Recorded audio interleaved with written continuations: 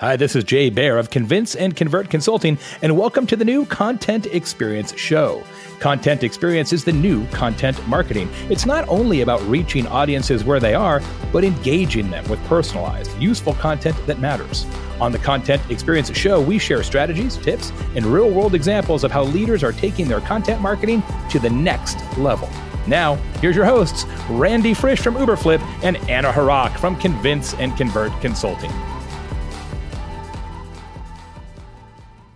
Welcome to CONEX, the Content Experience Show. I'm Randy Frisch. Anna's here with me, and we have a perfect guest this week. I mean, this guest was literally bringing the words content experience to us. And, we thought we had to be the ones getting on this podcast on a weekly basis and telling our guests, we got to get them to think about the importance experience. But I feel like Michael was just bringing that to us today. He's the SVP and Chief Creative Officer for Godfrey, a B2B agency. And Anna, I know you'd seen him speak a lot of times, which is why you were excited to bring him on here. Totally. Yeah. Michael and I know each other through the conference circuit. So he's one of those speakers that I see at pretty much every conference I go to, and we chit chat here and there. And I've always been a big fan of his stuff. And he just does experience so well. And I also follow him on social media. And he just does experience so well there as well. So it just was a really natural fit to bring him on. Isn't it funny how, as you guys talked in this podcast about always seeing each other at conferences, and I'm going to kind of said a little bit of my background. I was like a summer camp guy. And at summer camp, you always had your summer camp friends. They were different than your city friends. And I feel like at conferences, it's the equivalent of our friends from camp, right? It's like, I can't wait to see you next year at conference circuit, right? And then you just end up bumping into those people. And it's this whole secret society of people that know each other. Yeah, it's just cool to see people that you're in the industry with, but you don't work with directly and you can talk to. I feel like you get to have a lot more sort of honest, brutal conversations and tips and tricks. The only difference is you're not hammering out leather bracelets or weaving any sort of friendship thing. Right. Like summer camp. This is true. But, maybe that's an opportunity untapped, True. Be that person who gives out bracelets at conferences. I don't know. Sometimes I feel like this podcast at the same time is kind of my, year-long conference because, we get to bring people in here every week, pick their brains, hear what they're thinking about. It's kind of those brutal, honest conversations. And today really was that. I felt, that Michael really challenged us in terms of what are we doing in our organizations? Are we thinking enough beyond the creation of content to how people will consume it? But not just from a content perspective. He kind of challenged us throughout that entire customer life cycle, or the term he used was customer journey. Yeah. For anybody out there who has either done a customer journey map or has not yet done a customer journey map, this episode really has some great advice on sort of the value for it and how to, and even tips and tricks that you can work into your existing customer journey maps. But I'm so glad we finally got to broach this topic because I'm a massive fan of them. And Randy, you brought up a great point in the conversation, which is that everybody has personas. It's time to take them deeper. Absolutely. Well, listen to the end of the podcast. I always like to give people reason to stay to the end. And you'll find out, some really great advice on cold brew coffee situations. So if you're trying to figure out what to drink at the next time you listen to the CONEX show, you'll hear from Michael right at the end of this podcast. Until then, why don't we let you bring him in, Anna? Sounds great.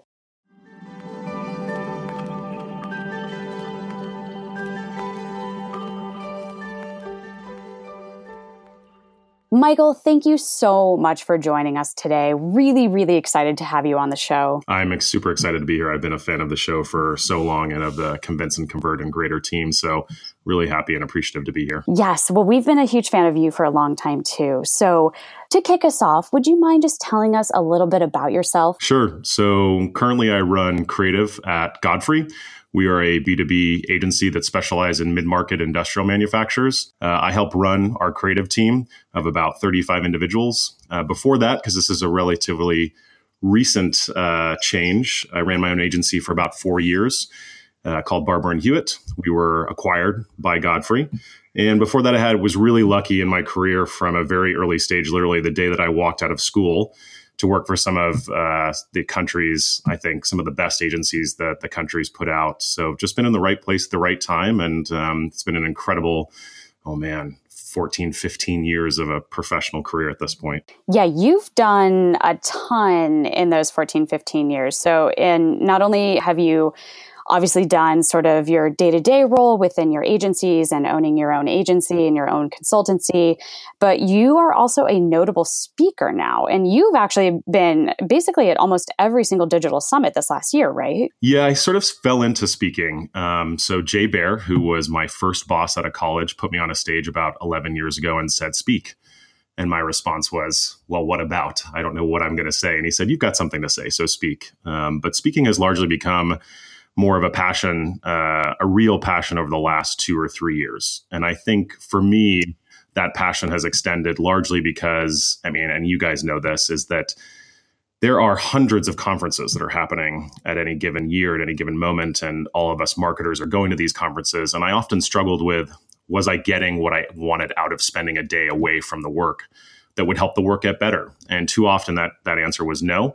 And so what I've tried to do is at least present different topics and different perspectives that I didn't see in the conference circuit. And it's been fairly successful. So the last 3 years have been a real ride for that speaking career and something I just love to do. So one of the things that I genuinely love, and what's actually funny is that you and I always see each other at conferences. I think this is actually the first time we've talked outside of a conference in like 4 or 5 years, right? I'm pretty sure it's been that long. It has. So one of the things that I love is, especially when Randy and I were talking about changing the show from Content Pros to Content Experience, you immediately got on the wish list of people to come on board because you really embody experience in pretty much everything that you do, whether it's, from speaking, which I'm going to ask you about in just 2 seconds, to the work that you on a day-to-day basis, to your personal life on social media. But jumping back to that conference experience. So obviously, you kind of got shoved on stage and said, speak. How has that evolved from then to now? Because you receive amazing amounts of praise for the experience that you provide on stage. How does that come about and how did that evolve? This is a really good question. This evolved from thinking about the fact that a lot of us that are on stage are basically saying the same thing, but that there's many of us that aren't necessarily positioning it in the best way. And I'm not trying to be a critic in that sense. I just mean that a lot of us go to these conferences and we're hearing the same thing, but often it doesn't get the chance to sink in because it's being presented in the same way. And on that experience path is how could we be presenting ideas in potentially way different and in way different angles. And so that's how I've approached speaking over the last few years is how do we say the same things, but in ways that allow it to stick with an audience. And as an aside, what I learned very quickly is as you get into this industry as a speaker, there is one thing that you have got to be doing, and that is reinvesting in yourself. And so I've had the chance over the last 2 years to reinvest in myself from a speaking perspective, getting professional help from speaking coaches. And I think more than anything, that has been the single biggest change over the last few years is I've had the opportunity to go through professional coaching as it relates to that speaking, and it's elevated the speaking game, but it's also instilled a level of confidence in the topics that I present and how I present them and how I get them on stage that I think allows that different perspective to come through in really nuanced ways. That's awesome. And sometimes it just really takes some of that critiquing and, somebody to really take a step back and say, this is kind of what you're doing and how you're doing it. And here's how you could kind of amp it up. Now, a lot of our listeners right now are probably thinking to themselves, well, I'm not necessarily going out to be a professional speaker, but, Michael, one of the things that I think is especially critical in content experience and just the experience we provide is just even presenting those ideas and thinking about the experience that we provide to our internal team members, even presenting information to our audiences. What are some of the biggest tips you found about just creating that experience and making sure our ideas are resonating really clearly like you talked about? For sure. I don't think that there's a a lack of solid content out there. And there's certainly not a lack of solid amplification tactics that organizations are using, whether we're doing this internally or externally. I think often, and this is the biggest thing I often challenge either audience members or our creative team and our strategy team at Godfrey about is what's the experience from end to end, or what's the experience between that amplification point and the actual piece of content that we are trying to get our audience's attention on. And I think too often we forget about the nuances in between, whether that's how someone transitions from one platform to the next, or are we speaking the same way from an amplification perspective on any of these places that we're amplifying our content, whether it's owned, earned, or paid, channels. And does that experience extend in the same way? Does it resonate in the same way when someone gets to that piece of content, whether it's text, video, image, or otherwise, right?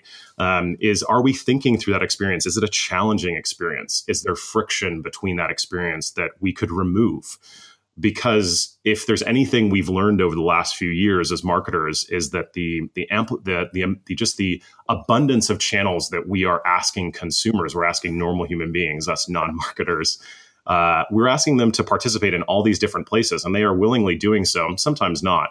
And we often forget that there are so many nuances between that initial, if you will, point of knowledge or that awareness of a piece of content and actually experiencing that content that we don't sort of concern ourselves with.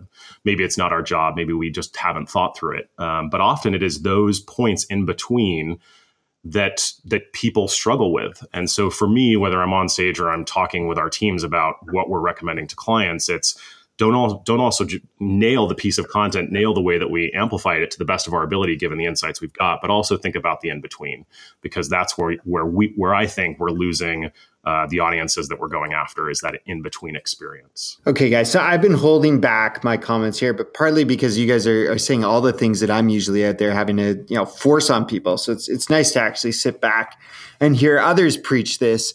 It's funny. I mean, where I work on a day-to-day at Uberflip, when I'm not doing this podcast, we actually looked at a framework for this a while back, and we saw that a lot of companies were doing just what you said. And we kind of summarized that as people thought about creation, and then the next pillar that they talked about was distribution, and then analytics, right? So they had three. So it was create, put it out there, and then see what's working. And we said exactly what you're saying, which is you're skipping over between creation and distribution, the thought into where are you pulling people back to, right? What is that experience at the end of the day? So I couldn't agree more with you, Michael, in terms of everything you're saying here.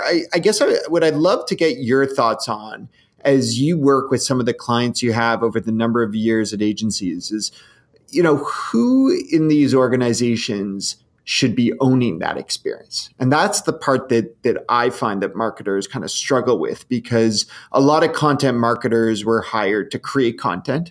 And a lot of digital people or demand gen were hired to syndicate that content. But who in your mind should be owning it? This is a really great question, and something I think all of us as organizations have struggled with, even as agencies and teams that do this professionally, or at least consult professionally on.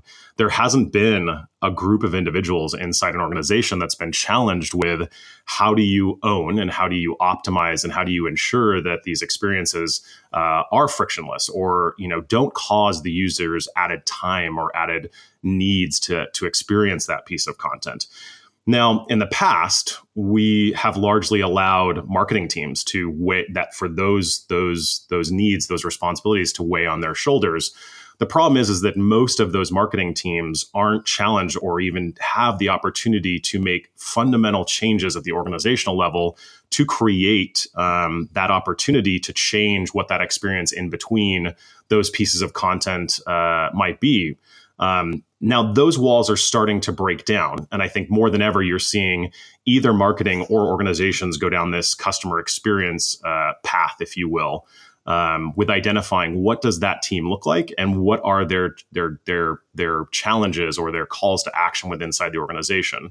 But it requires an organization that can fundamentally say, hey, we need someone to understand the nuances in between these experiences and then have the power within the organization, both deliberately and explicitly within the organization to be able to make changes within any parts of the organization that could help create those more frictionless experiences. That makes a lot of sense. And you dropped a big one there, which is this idea of customer experience teams. And I want to be able to dig in deeper to that. So we're going to have a quick pause here to hear from some of our sponsors on CONEX, and then we'll be right back to dig into what Michael means by a customer experience team. This episode of The Content Experience is brought to you by Lightboard, a new kind of graphic design team dedicated to B2B marketing. Have you ever struggled with flaky freelancers or expensive agencies? Lightboard's the answer. In fact, at Convince and Convert, we've worked with them for the last couple of years, and we love Lightboard. We turn to them to make ebooks, banner ads, logos, and even our holiday card. The reason why it's so good is because they have experienced designers and account managers who take the time to know and actually understand our brand, and they knock it out of the park every time. They're quick, they're easy to work with, and they deliver great quality with super reasonable pricing. We highly recommend checking out lightboard.io/convince for graphic design. Again, that's lightboard.io/convince. We're back on CONEX with Michael Barber talking all about content experience. And specifically, Michael dropped this idea of who would own that experience. And you suggested some orgs are going as far as having customer experience teams. Can you tell us a little bit more about that, or maybe even an example of a company you've seen doing this well? For sure. So what I mean by a customer experience team is someone that can challenge fundamentally two things. One, what is the actual way that customers are experiencing the organization? So that individual or that team has the charge to understanding how do customers and prospects get to know us as an organization? What do they experience as they build that awareness for us or around our organization, I should say? What are the things that help them make those buying decisions that they are actually going to fill in a form or buy a particular piece of product or call an account rep or make that first step? Then what's the experience from that particular prospect as they get to know our organization? How does that conversion happen? How do they become a customer? And then what's the experience after that relationship with the customer from that point of purchase for the lifetime that we are doing business with them? So the first charge is getting to know that customer from an external perspective. The second charge that you often see that makes these teams successful is that they are able to go into any part of the organization. This could be marketing, e-com, web, supply chain, R&D, and understand how all those parts of the organization can fix these experience issues with how those customers experience that company. So it's really a two-part challenge that we often see. It's a power to be able to understand customers really well externally, and it's the power to be able to go in and understand where are the pain points within the organization internally and be able to lead change within those parts of the organization. I was listening to you at the first part of that, and I was like, well, I don't get why this wouldn't just fall under marketing.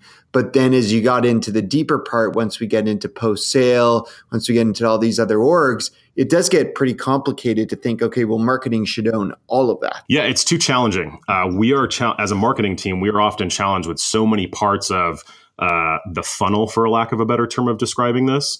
But the funnel doesn't fundamentally touch unless we look, the funnel, I should say, touches all parts of an organization that we aren't charged with and don't have any responsibilities around.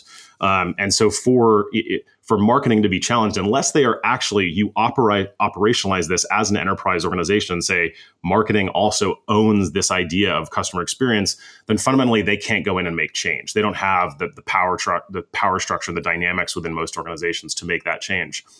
Why this has worked well for organizations to bring in or at least augment or build a customer experience team is it allows those organizations to fundamentally say, these are the people or the players that are charged with helping these experiences, and gives them the responsibility to make change within the organization.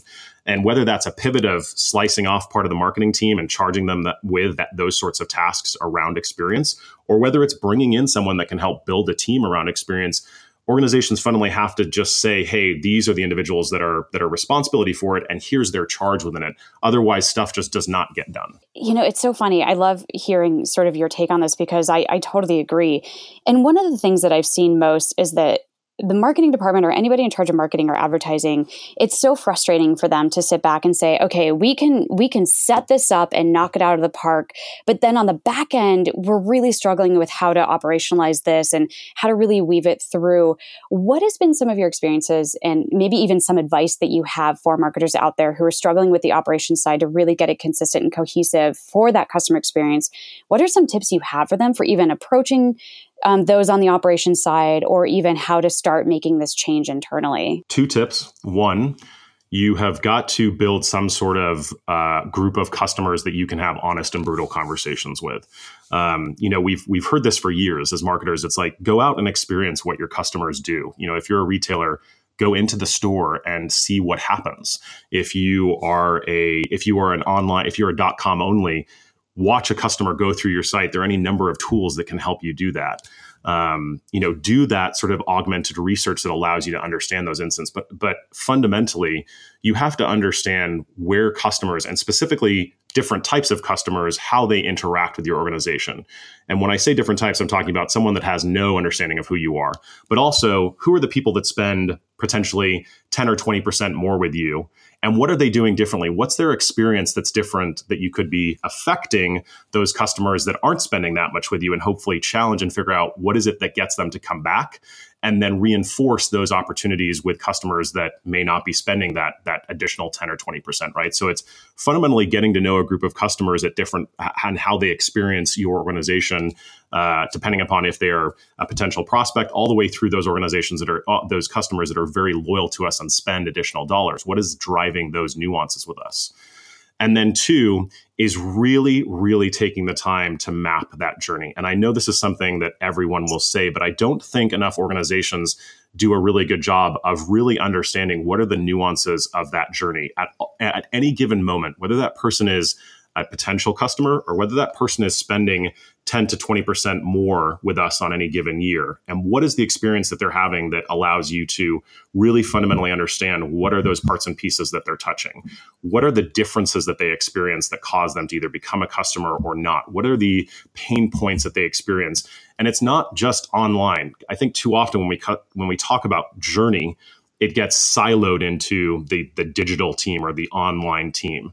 The problem is that no customer thinks in terms of offline or online. They are just fundamentally trying to solve a problem. So what are those things that help them solve that problem to become a customer? And what are the things we're doing as an organization to help them spend more? And I think if we can understand those 2 nuances really, really well, we can begin to break down some of these places where we have opportunities and where we're doing things right as well. I think this is like the evolution exactly of everything that we're talking about, right? When you think about this idea that we have to get beyond just creating content, it's almost as though when we were talking about creating content, we were all obsessed with personas, right? Like it was, do you know who you're writing for?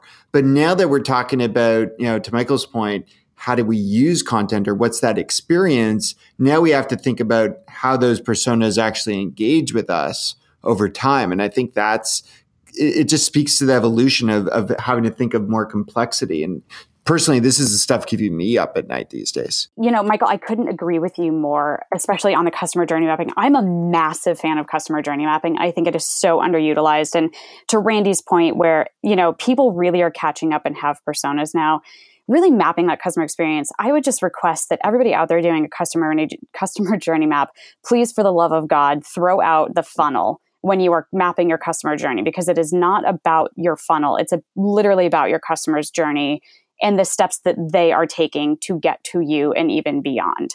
But yes, Michael, I completely agree with you 100%. And I think what's interesting is you touched on something there just really quickly, Anna, around this idea of personas. And I really love the idea of building personas. I think sometimes we let them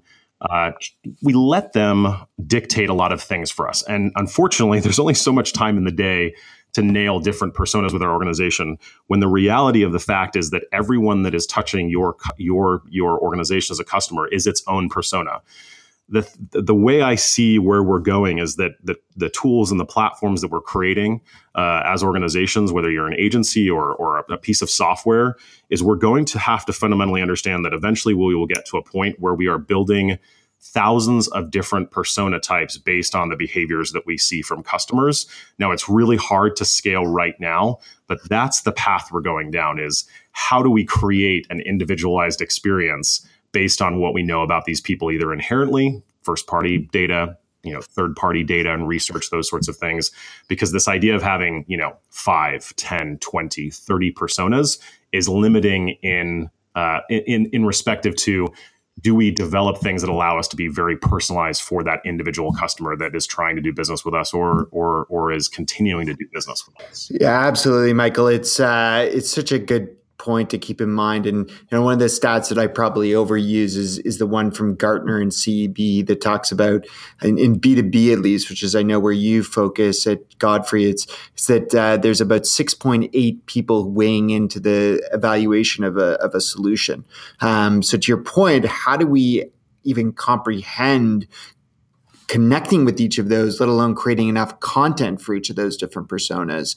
And to your point, that's going to be how we have to adapt as organizations to get more and more personal. So it's a really interesting topic. I feel like we're setting up the sequel to have you back on this podcast, because we are just about at a time. But talking about getting personal, what we're going to do, we're going to take a short break, and then we're going to bring it right back. Anna's going to get to know a little bit more about Michael behind the scenes. Stick around right here on CONEX.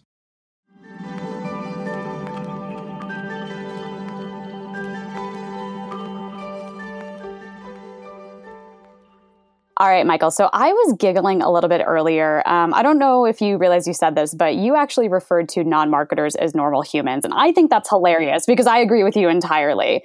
So let's get to know you as a normal human. So we've gotten to hear a ton of amazing information from you as a marketer. Now it's time for normal Michael human side. So as I mentioned before, you do this amazing thing where you create basically your entire life from professional to personal is an experience. And anybody that follows you on social knows you travel non-stop, right? I do. Yeah. It's not only just for work, but it's a passion. I was lucky enough to grow up with parents that took us places. And it's something that's just continued into my adulthood. I just love experiencing new cultures and having those random interactions with people that you don't think you're going to have. Agreed entirely. I mean, travel is amazing, both personal and professional. You also spend a lot of time at the airport, which is probably speaking of friction, the place where everybody experiences the most friction as a traveler. What is your number one piece of advice for getting to and through the airport alive? Oh, wow. Breathe. You are going on any given moment. It doesn't matter if you're a new traveler or you don't travel that often, or whether you are, executive, platinum, diamond, gold star status.